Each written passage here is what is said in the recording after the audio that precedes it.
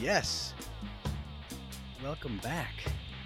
Welcome back to another episode of ACT Root to Fruit.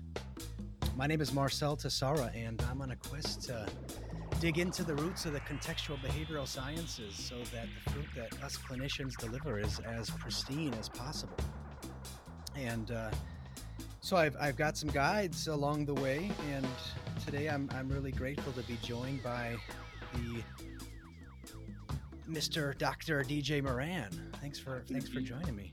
Happy to be here, Marcel. Thanks for the invitation. I'm glad to be talking to you about this stuff. Cool. I appreciate it. A few things I want to say about DJ, just to let anybody who's not familiar with him in the loop, is he's lucky enough to be a Marquette alumni, like myself. Although you only got your bachelor's there, so we're not really at the same level, you know. Right. And I think you probably had a different mascot there when. A lot has changed since then. Yes. A lot has changed for a lot of progress. Right, that's true. Good. That's right. So, anyways, on all seriousness, know that Dr. DJ Moran is past president of the Association for Contextual Behavioral Sciences, a fellow in ACBS. Apparently you're pretty good at mentoring. You got the Outstanding Mentor Award from the Behavioral Analysis International, and that speaks volumes for your giving back. Thanks. And you being here today, I appreciate that. You're co-author of Act in Practice with Patty Bach, and I want to mention that my first episode with Joanne Steinwachs, that was one of the books that she mentioned in terms of really learning about clinical behavior analysis. Right. Is that a good way to sum up the book? I would say so, and I really appreciate Joanne and all she's done in the ACT community. That was a really cool interview. Yeah. Thank you. Appreciate that. Yeah. Also committed Action in Practice, and you've appeared on the Learning Channel, Animal Planet, the Oprah Winfrey Network, discussing anxiety disorders and hoarding. And for all those who didn't know, DJ is now a professor at Long Island University. In Long Island, he's no longer in the middle of America. That's right. On the edge. Yeah. And currently also CEO of Institute for Higher Performance, an organization that does psych assessment over telehealth. Yeah. Yep. Okay. Roger that. So you're busy. Yeah. You're a busy guy.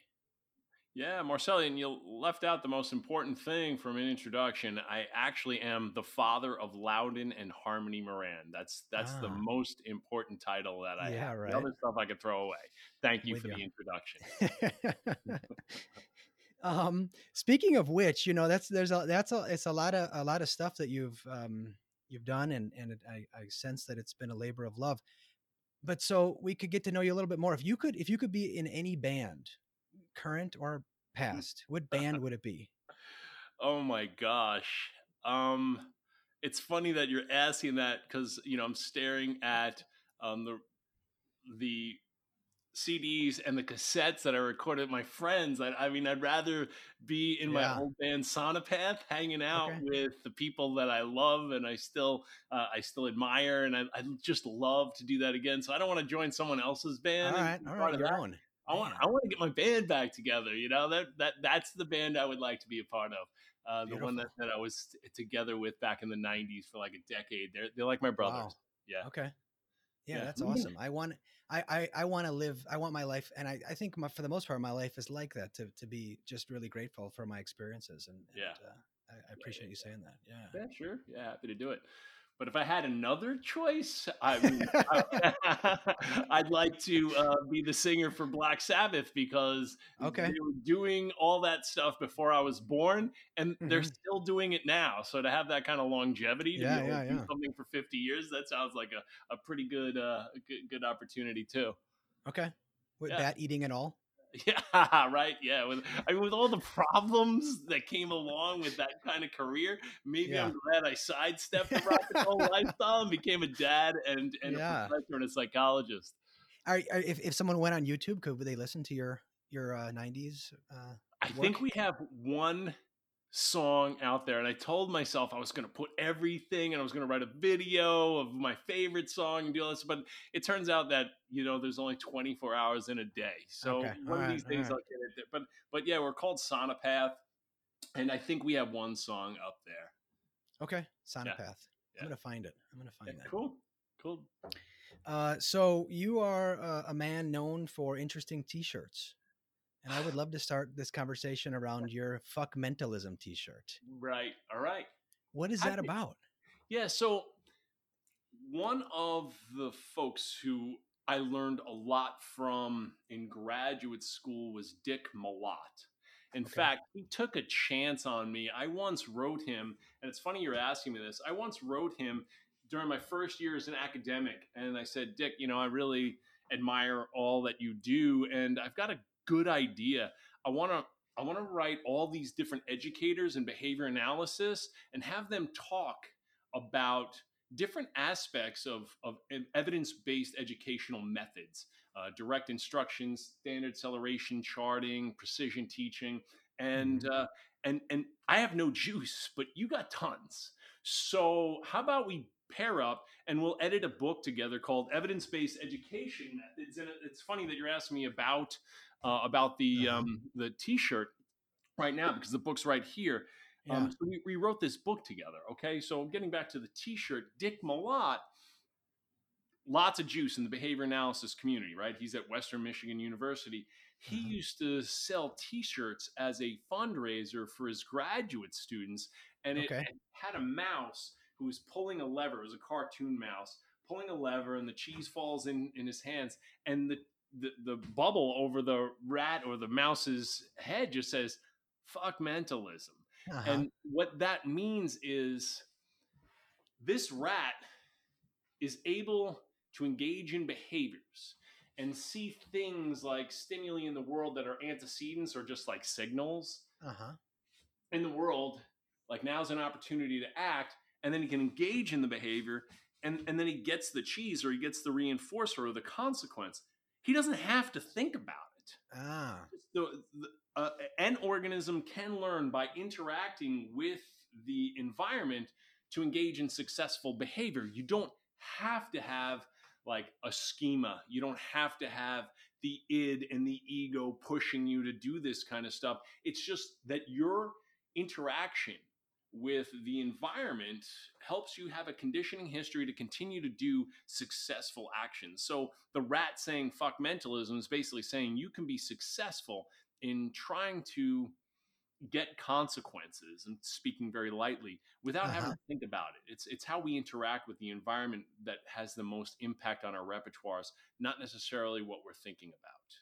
That's what we mean by like a mentalism, like that there's a dualistic approach to human life, that there's our behavior and then there's our thinking, and the thinking is different. I don't, as a behavior analyst, really want to think of or perceive thoughts as if they were causal. I don't want to imagine that there's an id or an ego or a schema or rational cognitions that make me do things. That's very mentalistic. I want to look at thinking as another behavior. It just happens to be a private one. Right? Thinking, using language privately, is a behavior. It's not separate from behavior. Mentalists think that it is separate, and well, fuck mentalism. Okay. And so there's a lot of questions I have with that. And I'll start with, how important is it for someone who's considering themselves a third waiver to buy what you just said?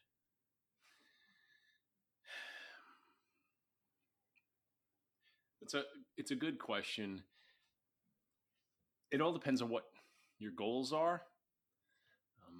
What are you aiming to do while you're this third waiver? If you're aiming to be a third waiver, I mean, if you're going to publish in peer-reviewed journals and teach and become an ACT recognized trainer and get tenure, you really you need to get it. You have to get a better sense of radical behaviorism or functional contextualism, understand contextual behavioral science, immerse yourself in relational frame theory, if that's the pursuit as a third waiver.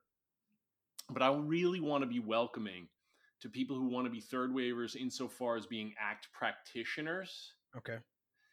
And say, listen, I guess you don't need to. I mean, okay.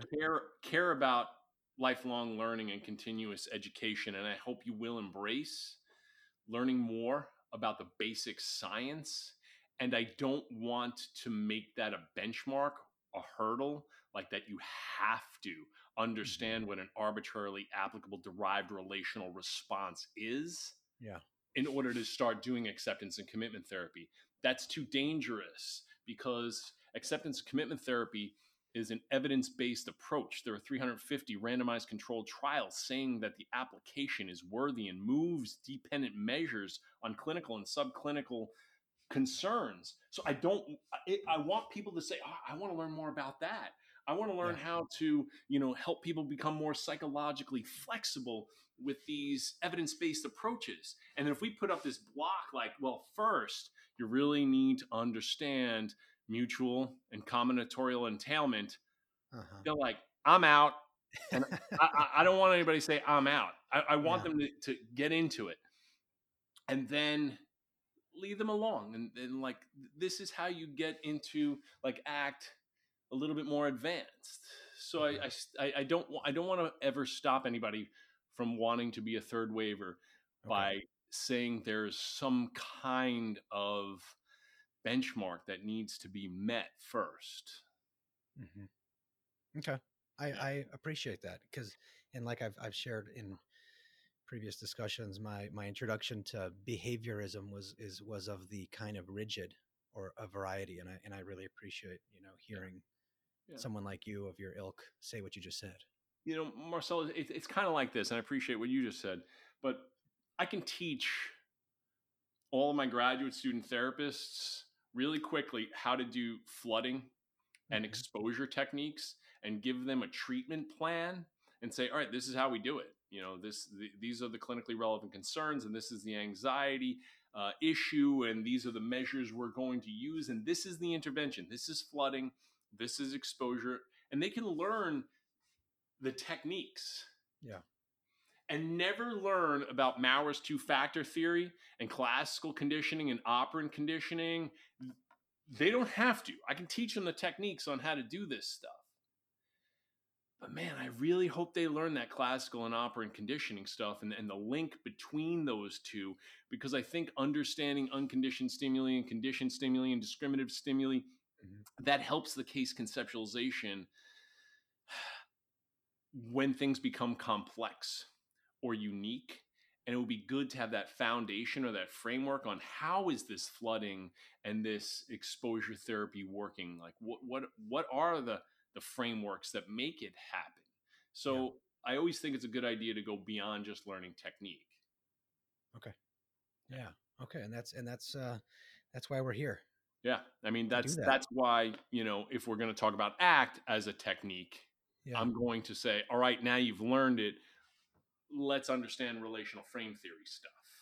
Right? This is flooding, this is exposure, this is classical conditioning, and this is operant conditioning. This is acceptance commitment therapy and the hexagon model, which normally gets taught first.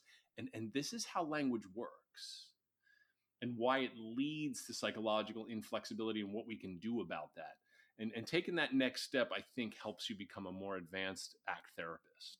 Just like understanding classical conditioning and operant conditioning will help you become a more advanced exposure therapist. Okay. When we talked earlier, you talked about one of the major stumbling blocks is embodying this work. That's what gets people kind of. I mean, you mentioned just having. I mean, you're what 26 years into your trudge here. Yeah. And you said just recently, it's like you've had some realizations, right? That are Yeah, Marcel, I met Robin and Steve at an ABBA conference in 1994. Not the Swedish rock band, right? Right. Association for Behavior Analysis in Atlanta. It was my first time ever going to it and just blew my mind. And I said, that's it. this is what I'm going to do. I'm going to do this acceptance and commitment therapy stuff, and I haven't looked Mhm. back. But I have to say that it took a while for even Steve to publish something big on it. I used to, Mhm. this is before like real email. I used to write him handwritten letters saying like, "Hey, bro, when are you going to actually write a full Uh-huh. on treatment manual book?" Uh, and it finally came out in 1999, and still like it really wasn't accepted for a long period of time, and people were thinking that we were part of a cult and it was wishy-washy, and here it Mhm. is in 2020. It's really taken root and people are understanding it a little bit more, so I'm really glad that I was fortunate enough to hook my cart on this act Mhm. wagon a long time ago.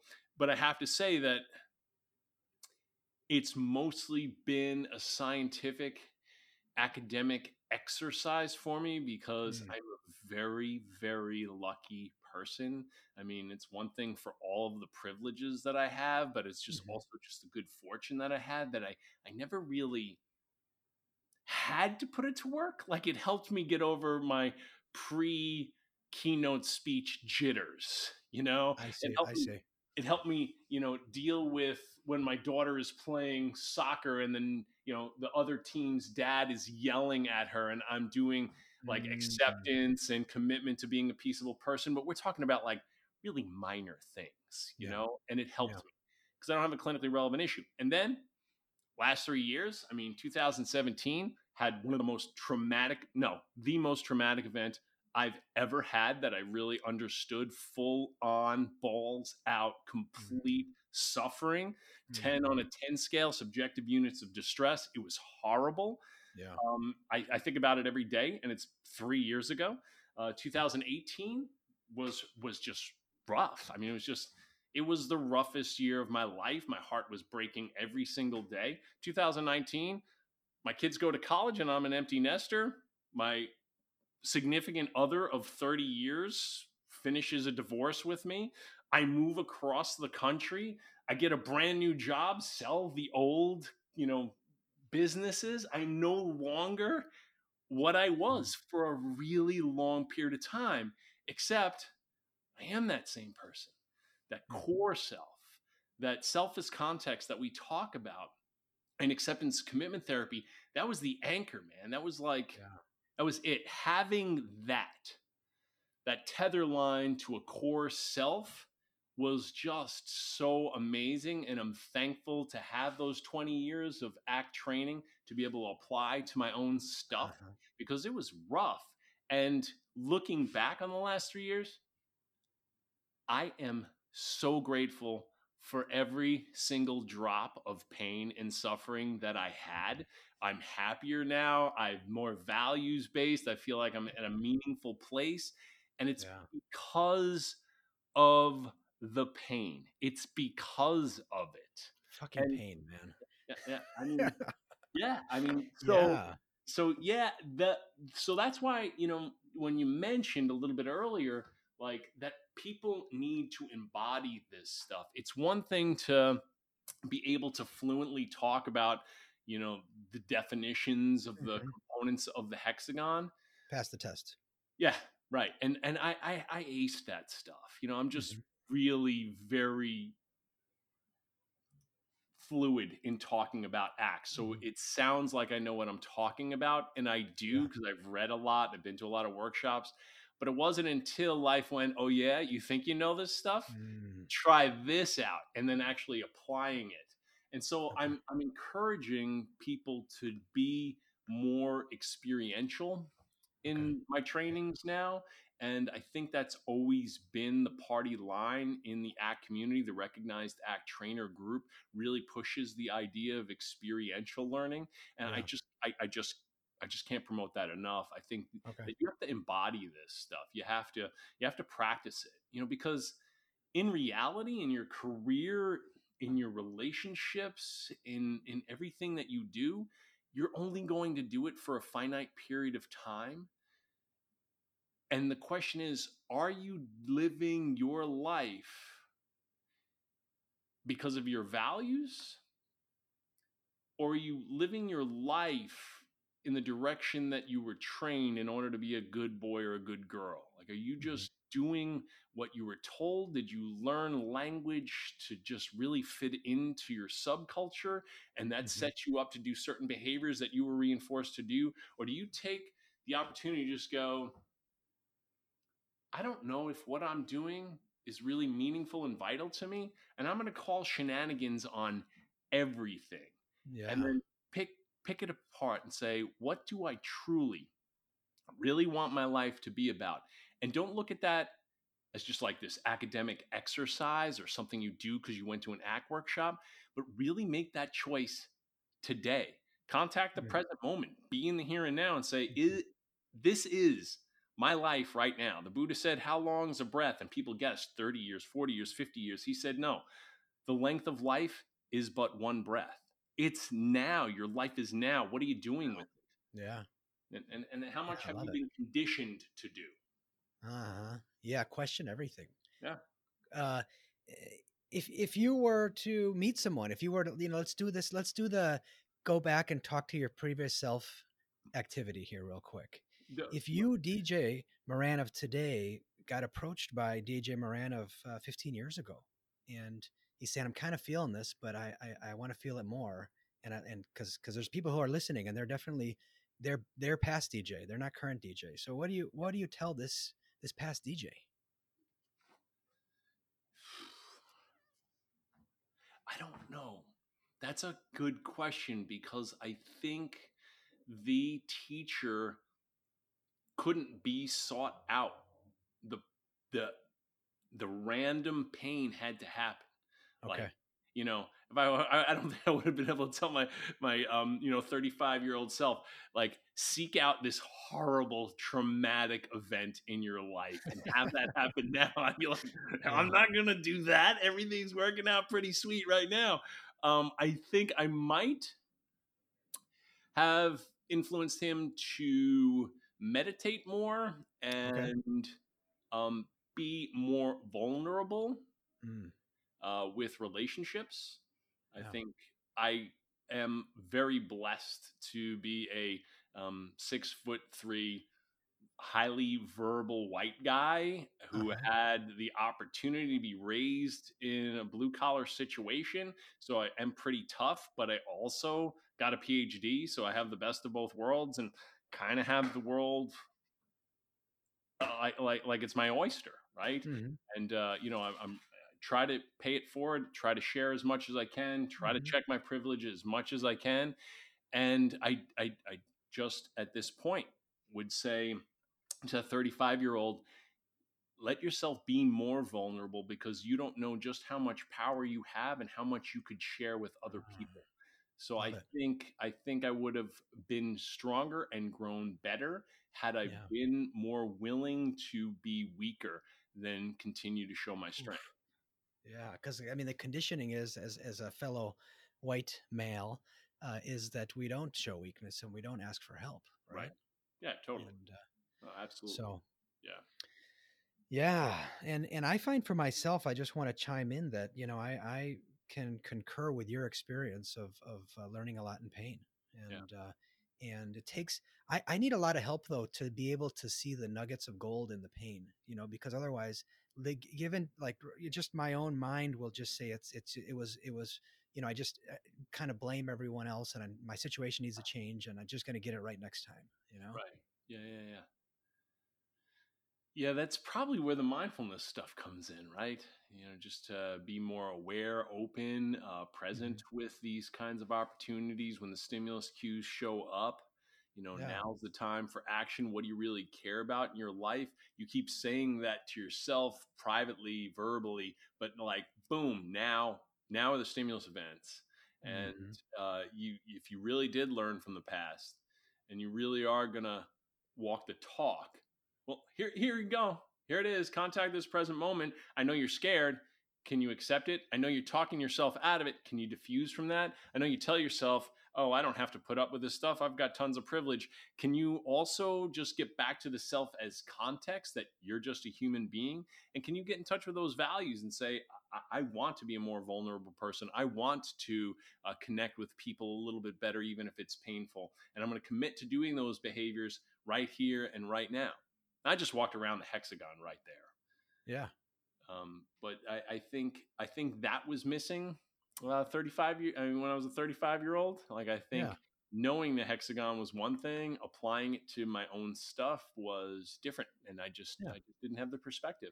And I wouldn't be surprised, DJ, if you and I sit down in 26 years and you say, "Well, 26 years ago, I really didn't have it. It wasn't sunk in like it is now, right? I mean, isn't that kind of maybe right? Maybe. I mean, beginner's mind, right? Always. Yeah. I mean, just always be looking like I didn't have it all together. At what point does anyone have it all together? You know? Yeah. And look, I'm talking to you, and I'm talking to you as if I'm with you on the 26 years. I'm not. I'm like, a couple of years into my first boot camp my first, when I first drank the Kool-Aid, it was 2016, and you did the Friday or Thursday. Was it the Thursday? Oh, yeah. In snap. Tampa. Is that right? Yeah. Wow. Uh-huh. Wow. 2000. So that was that the time when I was given the lecture and my brother-in-law passed away during the workshop? I don't know. Did you mention it? I think so. Maybe you took a bathroom break or went to go get the water or something. Yeah. Like that. Yeah. That was wow. 2016. It was the workshop when we were working with I guess Steve was there. Steve, Kelly, and Robin. Yeah. That was my Tampa. that was that was an interesting time. So 2016, that's when you started getting to an act, huh? Yeah. Good deal. So I'm looking forward to 20, 22 years down the line to see where I'm at. Yeah, right. And no, I'm not. I'm happy to be where I am today. I'm very grateful. So cool. Okay, so I also heard you say that you read the article that Steve wrote, Making Sense of Spirituality, every year. Are you still doing that? And if yes, has that shifted for you in the last few years? What's in there? I read it a lot. I don't want to say that like I read it every birthday that I have, but I read that article more than any other article over and over again. I just love it.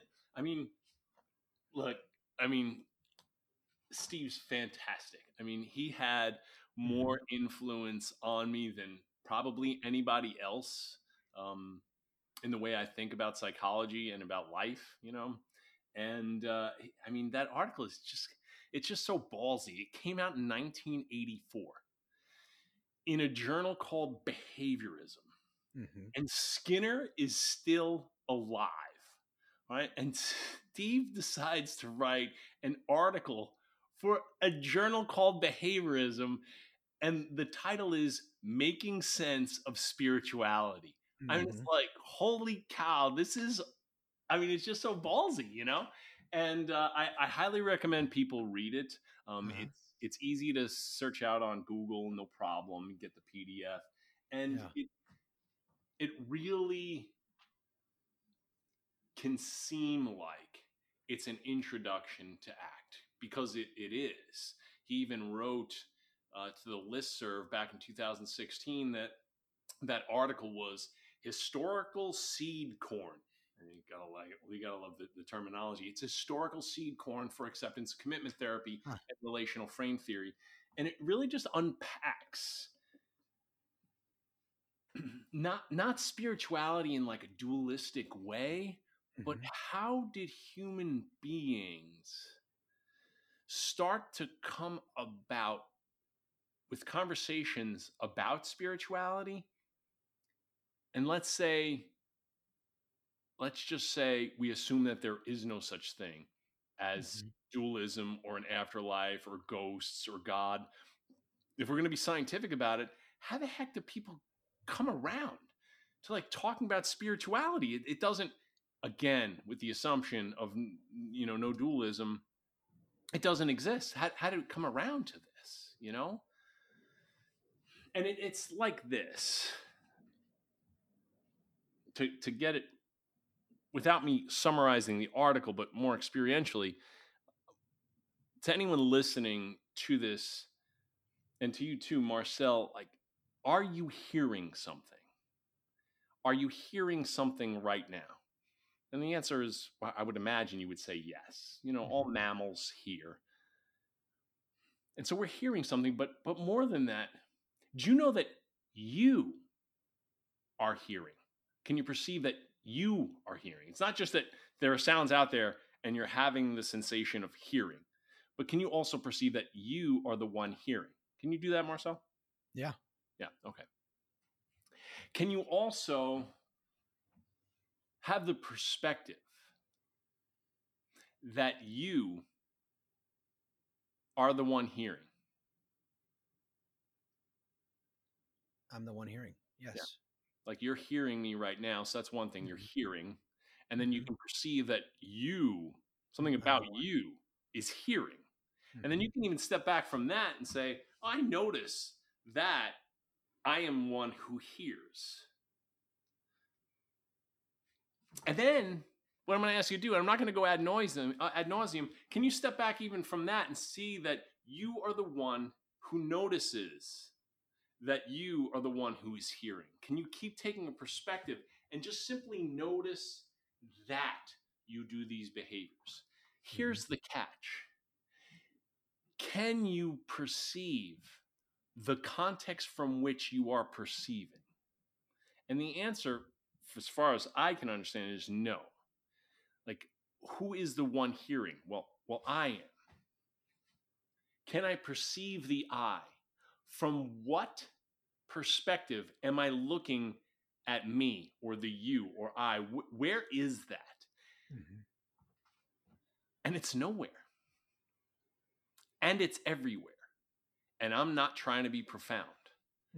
There is a perspective from which you notice things that's formless. You can't find it. You can't see it. You can't measure it. You can't tell me where the corners of the edges are of that you.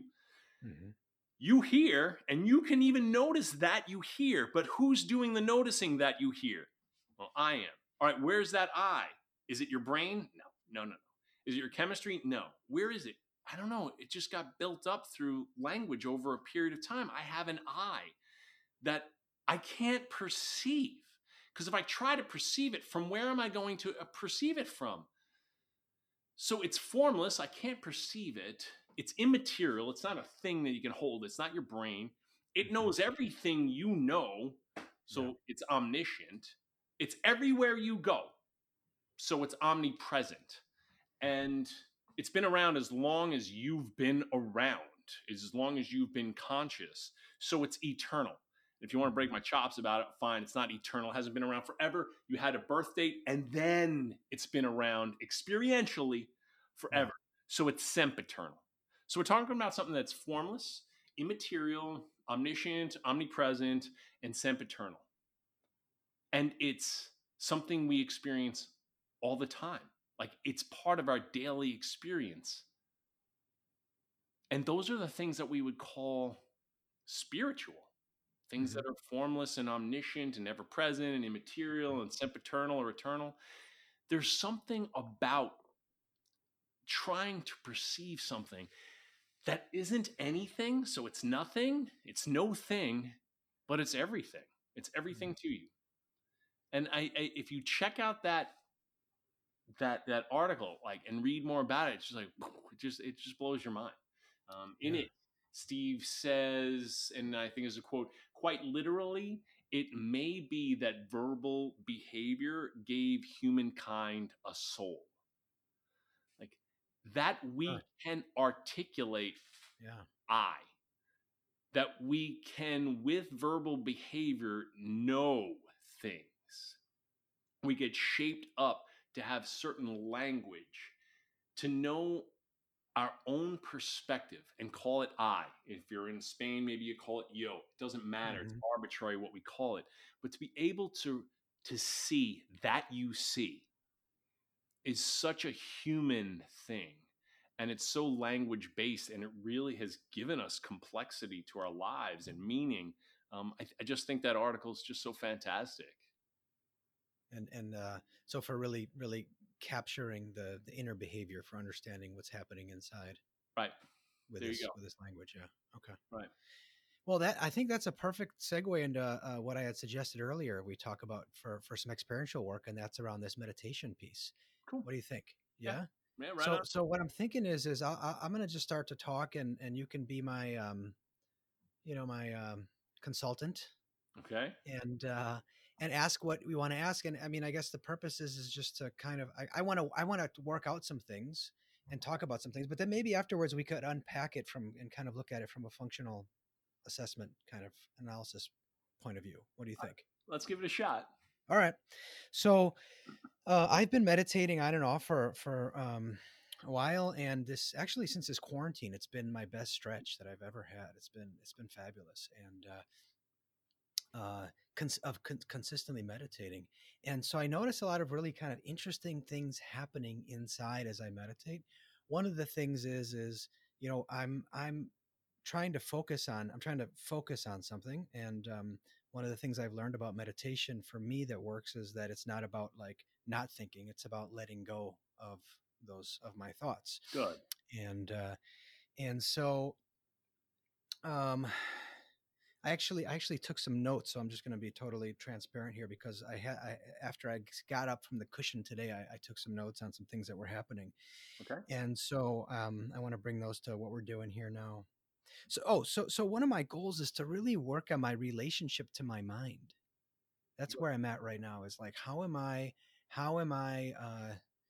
being led or not being led? How am I a puppy on the leash to this beast that is up there that helps me a lot, but also is on too much of the time.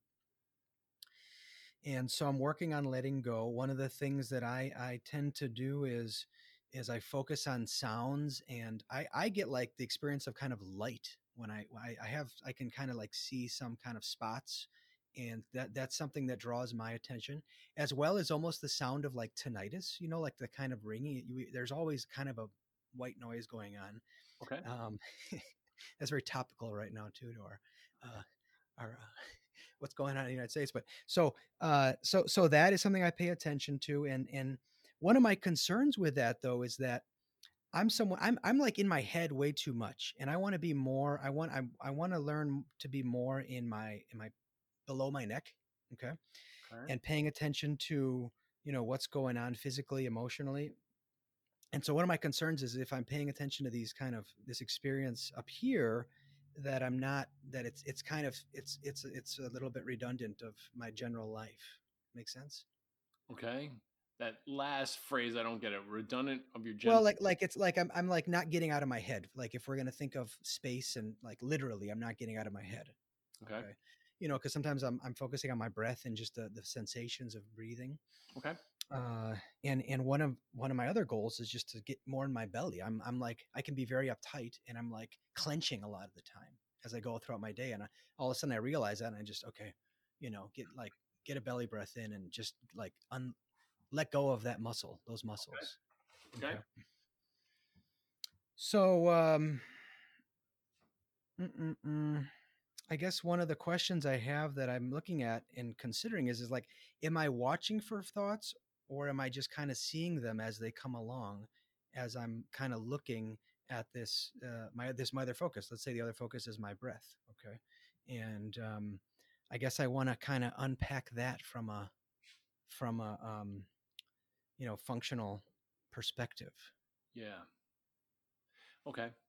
Um, yeah, I appreciate you adding that last tagline at the end, that phrase there, because I can't teach you how to meditate like a Taoist or a Buddhist, Mm-hmm. Eastern philosophical point of view. Just reading about applied behavioral science, acceptance commitment therapy, and mindfulness approaches, and how it blends into Yeah. psychotherapy. And That. that's necessarily my what I'm trying to get at it. And just kind of trying to like understand these behaviors that are happening inside of me, Yeah. and from functional perspective. Yeah. I just wanted to do that preamble, right? Just Okay. Yeah. Okay. where it's coming from. Yeah. And I'm going back. I think you said something like, "I'm too much in my head." Even that, like right there, there's a judgment. Even that you're striving to be more mindful. Just see if that's even a workable agenda right there. Like I'm trying not to be so mindless, and just even notice that you're setting up goals for how you're going to be meditating and how you're going to be more mindful, right? And see if you can loosen the attachment to even that. Okay. Because that's going to be more striving. I have to be less mindless and more mindful. And then you're working on that and just kind of scratch my head with, that's more mind stuff, isn't it? But then going back into, do you work at noticing thoughts? I think, in my opinion, you're going to get hooked by thoughts. Yeah. So it's not that, and again, I don't know if this is a different approach from Eastern philosophical approaches, but I don't know if you're looking for them. When they happen, can you detach from them? I think that is more of the clinically relevant concern. It's that you're fluent at thinking. This private event of using language has been so well reinforced that it's got an increased likelihood of continuing to happen. Right? That's what reinforcement leads to. The consequences increase the likelihood of that behavior happening again. Thinking is so well reinforced that you've got a high rate of doing that particular behavior that it's going to be hard for you to stop having this fluent behavior. You're going to be thinking. It's going to happen all the time. Maybe you could try to just watch out if you will be thinking, but I can guarantee you will be. Can you have that thought, but detach from it and detach from its influence? When you're in the middle of your cushion exercise and you start thinking about, what you need to get at the grocery store, you can get pretty engrossed in that. Oh, I need to get, the eggs, and I need to get the milk, and I need to get the Kool-Aid and the sugar. And then it's pretty reinforced to get that list together. But can you, on the cushion, notice it's happening now? There's verbal events and they're occurring now. They're not even occurring. I'm doing them. Thinking is a behavior. And can you actually notice it? Notice that you're having the thought and not necessarily continue with creating that grocery list, and just notice it. There it is. Curiously, that's what minds do. My mind is starting to build up a grocery list, and there it is. That's what minds do. And I don't have to get caught up in the grocery list behavior. Now, what I am going to do is go back to my commitment of sitting on this cushion for 15 minutes and noticing my breath, my inhale and my exhale. And I'm going to make a commitment to do that. Yeah.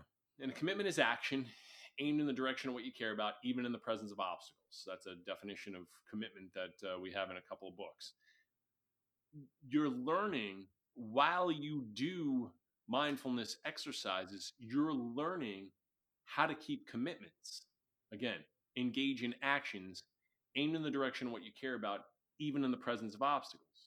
When you're on the cushion, you're engaging in the action of inhaling and exhaling and noticing that as a commitment in the direction of what you care about. For some reason, you value learning more about mindfulness. I don't want to get into that right now. In the presence of obstacles, even if you start having grocery list thoughts, can you notice that as an obstacle? Because when you're thinking about your grocery list, you're no longer attending to your breath, and that's your commitment.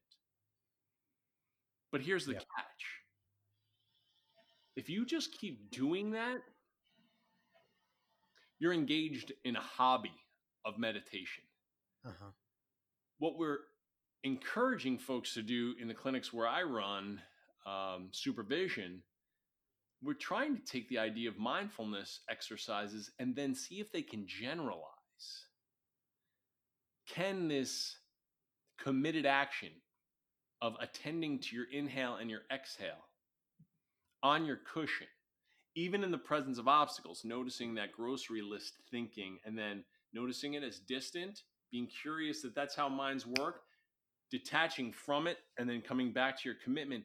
Can that be turned into how you parent, how you eat, how you drive, how you Mhm. engage in conversation Yeah. with your significant other? Can you say, the same way you say, for this 15 minutes during my mindfulness exercise, I'm going to make this commitment. And even if obstacles come up, I'm going to detach from them and I'm going to bring myself back to breathing. Can you say, during this 15 minutes, when my significant other comes home from work, I'm going to spend 15 minutes with them and Mhm. I'm going to attend to them, the language that I use, what that person says to me, and I'm going to attend to or listen to that person. See Mhm. how I'm going to commit to responding like a worthy, significant other, according to my values. And then even when you start to think, oh, this person is annoying me, or oh, this person is late for dinner, oh, this person was supposed to pick up the milk from the dairy barn and didn't do it. Can you notice that in the same way you notice grocery list thinking while you're on the cushion? Can you notice those obstacles that are going to impede you from interacting with your significant other in a values based way? See, the Yeah. mindfulness exercises that we do on our cushion, I think they're great, but I think they're fantastic if you actually apply that learning to other situations. You let them generalize. Yeah. Yeah. Yeah. It's interesting you say that, because one of the notes I had recently that I jotted down in my journal was just this idea of the relationship to everything, like just looking at my relationship to everything. Yeah, yeah, Uh, that's what I'm hearing you say, is generalize that. And right. Yeah, I think yeah, so. if we're going to unpack that behavior of staying true to what you're committed to do, like what's reinforcing about that? Because you're saying that the language is very reinforcing. It really it's very reinforcing. Like how could we unpack the reinforcing nature of letting go? There's a couple of things that we can do to help people see the problems with language. Like, be, because it is so well reinforced, Hmm. relating, languaging, speaking, thinking, because using language is so well reinforced, it's hard to stop doing it. You can't stop yourself from doing it. I mean, this is a tried and true, but I don't mind doing it again and again. Mary had a little, like, if you were raised as an English speaker, you just thought lamb. I thought fuck mentalism. That's what I thought. Sure you did. But like stimulus cues happen in our world around us, and then like we just have thoughts and you can't Yeah. control them. I think that is a good thing for folks to learn. Like you can't control your thoughts, not all the time. Mm-hmm. And that there's something dangerous about that because the thoughts are also powerful. I mean, I could say another phrase. It's not Mary had a little and you think lamb. I could say something horrible. I could say something ridiculously offensive in 2020. I could just say some phrases right now, and then my larynx will be moving and my tongue will be moving and I'll be exhaling, and the sound waves, because of those vibrations, are just going to go through the microphone, go through the Wi-Fi, go across the world to you, and it's going to record, and then someone else is going to listen to this recording like days, maybe years after I say it, and then they're going to get lit up that I just Mm-hmm. went blah, blah, blah, blah, blah, blah, blah, blah. But they Mm-hmm. let it have meaning on them. They've been conditioned to let certain things that they hear light them up. Yeah. So that's like the 1-2 punch of language that we want to look out for. Like, yeah, language is reinforcing and there's good stuff along to it. And so your mind is your friend, but it's not always your friend. Uh-huh. Your language is helpful, but that 1-2 punches, you can't help what you think. Jack and Jill went up the. You can't help what you think. And then some of the things, some of the language has an influence on you. It leads to reflexive actions. It leads us to have certain emotions. It leads to certain behavioral proclivities. So I like to make my clients aware of this. You are not always in control of your thoughts, and sometimes your thoughts, they are in control of you. We need a new relationship. Mm-hmm. And one of the things that can help is learning to be more situationally aware. And there's some cool exercises that we could do, like, and then we just talk about meditation, but we don't use those terms because, yeah, mindfulness and meditation, ugh, that's some hippy Yeah. dippy nonsense. And I don't want to do that. Okay, roger that. It's called situational awareness now. And you're just going to have a different relationship with your private language because you need to if you want to be psychologically flexible. Yeah. If you want to go through this life and be more values directed than hooked by like the society teaching and your subcultural influences, you can just say, I'm going to notice those thoughts that I've been made to have. You know, it's silly when I do the nursery rhyme. Jack and Jill went up and Mary had a little, but how many other things happen where someone says something and it makes you have this thought? Yeah. And that thought could be, I'm a piece of crud, or this world is a dangerous place, or I can never love another person again, or that song comes on and it makes you depressed, or at least have a depressed mood, and think, I will never be happy again. Like, that's what I just got done saying. It's not that much of a leap. Yeah. Jack and Jill went up and you think hill. That song comes on and you go, I'll never be happy like that again. And if I talk about lemons, sometimes people salivate. If I talk about offensive things, sometimes people get angry. If you listen to a song, sometimes you just get a depressed mood. And then you've been taught through society that depressed moods, they're negative emotions. So I got to do something to get rid of this negative emotion. It's just a natural emotion, but you got to get rid of this negative emotion. I got to be happy. So what I got to do is I got to get rid of this negative mood. Maybe I'll crunch some Vicodin and wash it down with scotch because that mellows me out. Or maybe I'll go take a nap. Or maybe I'll get myself involved with mindless television. Maybe I'm going to go out for a 10-mile run to escape this feeling that I'm a piece of crud. What are you doing? The things that aren't in your control are the songs that go off when you're walking through the supermarket, or the thoughts that you have because some stimulus cues showed up in your life. And then you have these thoughts and you're going to let them dictate what you do? How? Why? Yeah. Why? Yeah. I think that's why I try to make it very clear to anybody who's willing to listen. You know, they sign informed consent disclaimers when they come see me as clients, so they seem to want me to talk to them this way, making light of my own profession. But if it seems like the case conceptualization and the clinically relevant concern and the relationship sets up a context for them to be ready for it, I'll say, you're not in control of your thoughts, and sometimes your thoughts are in control of you. And maybe what we need to do is build up a different relationship with this language. It can be helpful to think, it can be helpful to engage in languaging, but not all the time. So let's talk about that. Beautiful. I love your energy. I appreciate you saying that. Thanks. Yeah, and the fluidity with which you shared and tied those pieces together. I think it's really helpful to hear and to think about in my. But also, one of the things that I've been thinking about in terms of what you're talking about in terms of language, and it's kind of like dethroning the mind. Yeah, there you go. I like that. That works. Yeah, I like that term, dethroning the mind. Yeah. Okay. Yeah, I don't know who said this, and I can't cite chapter and verse for this stuff, but I think there is an Eastern philosopher who talks about thinking as if it's the sixth sense.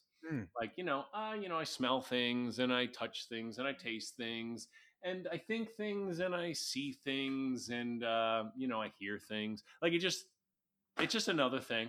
It's just another one of the senses. And it's irreverent. Like, could you imagine making your whole life being predicated on what you smell? What are we, dogs? So why do we predicate a lot of our lives on thinking? Yeah. Isn't there more to it?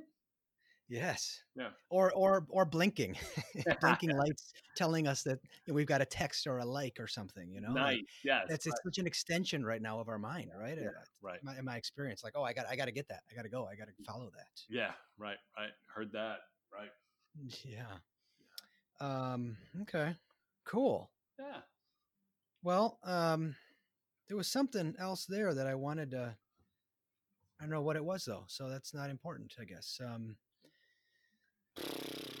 Man, I really appreciate you and your presentation. You're just, how you bring it. Oh, happy to do it, man. Yeah, this is Yeah. really cool. And I know that you just started playing the saxophone. Yeah, this year. Yeah, cool. Do you have a favorite saxophonist? Gosh, I would say off the top of my head, I'm going to say Pharoah Sanders. Okay. He's. Are you familiar with the story Iron John by Robert Bly?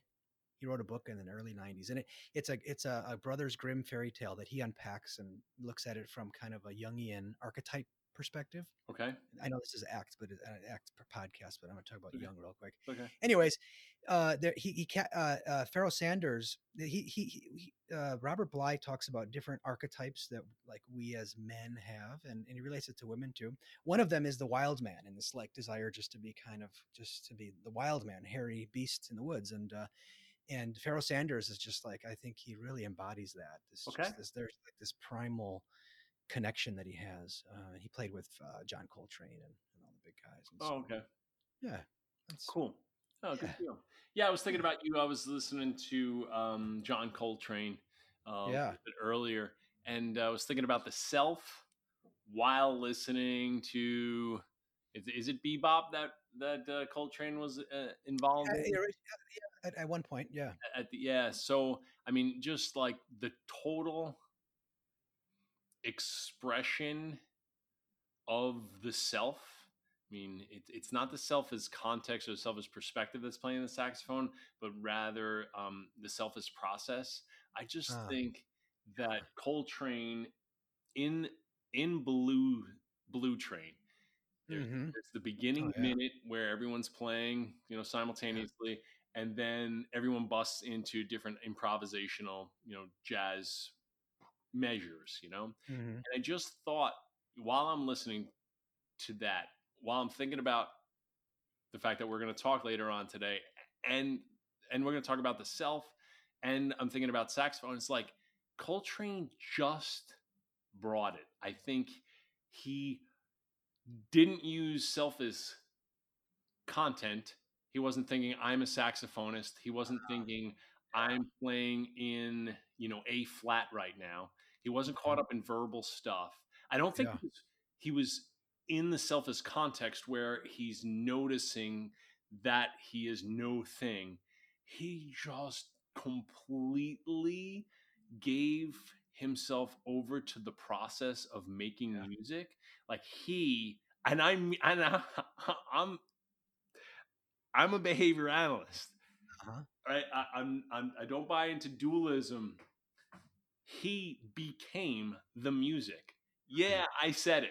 Like he became the music. He and the music were one. Like that's I think that's why they call it like soulful music. Like he was the music and the music was him. And like it sounds poetic, but I'll stand behind that to some degree from an ACT point of view. Like his whole entire being, while contacting that present moment, was committed to the actions of playing well because he valued like aesthetics and pushing the envelope and improvisational artistry. And then he accepted and diffused from any BS that would tell him, oh, you're taking too many chances, or this is sound atonal. And he let go of the self and he just played, man. That's like that song, and especially in that middle part, I mean, that's pure psychological flexibility. Okay. To your ears. I mean, it's just fantastic. Yeah. The beautiful wordless expression of. And there you go. Yeah. Cool. And actually, that brings me back to a point when I had my little brain fart before. Maybe part of the magic in mindfulness and in silence is that it's a return to our pre-language state as a species. Yeah. Which we, as a species, we've been on this planet for a lot longer without words and verbs and nouns. Sure. Than we have with them. Yeah. And I don't know. Maybe. I mean, I can. I don't know if I've ever really thought about it that way. That mindfulness exercises bring us back to the experience of being pre-verbal. I will say very briefly and not get too involved in it that there is the Psychedelia Special Interest Group in the Association of Contextual Behavioral Sciences. And when talking to folks that have experienced psychedelia, I've learned that a lot of times it seems like you can have baby memories that are like pre-verbal, but you can still see things and shapes a certain way. And so that might be, I think there might be some kind of relationship there, but I've never thought about the idea that it's pre-verbal. I think it is peri-verbal, like I'm in the middle of it now. Okay. And I relate to it differently. Yeah. All right. Yeah. So, DJ, it's been a pleasure. I really appreciate you. Thank you. Yeah, it was cool talking to you. Yeah, and you've got you're working on a book with Siri Ming that's going to come out here in future. Sometime Mindfulness Action Plan. Yeah. Mindful Action Plan. Yeah. The Mindful Action Plan. Right. Yeah, and when it does, I'll link it for sure. Hey, right on. That would be awesome. I'd appreciate that. And you do executive coaching and all kinds of consulting through PickSlide. Right. Consulting. Yeah. Okay. Yeah, it's a lot of fun. Good stuff. Right. Marcel, thanks so much, DJ. Thank you for having me. Thanks a lot, Marcel. All right, take care. All right, later.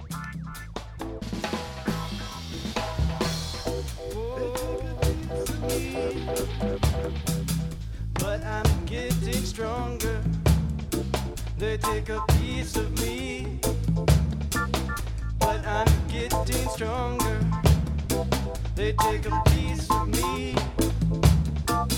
But I'm getting stronger. They take a piece of me. But I'm getting stronger.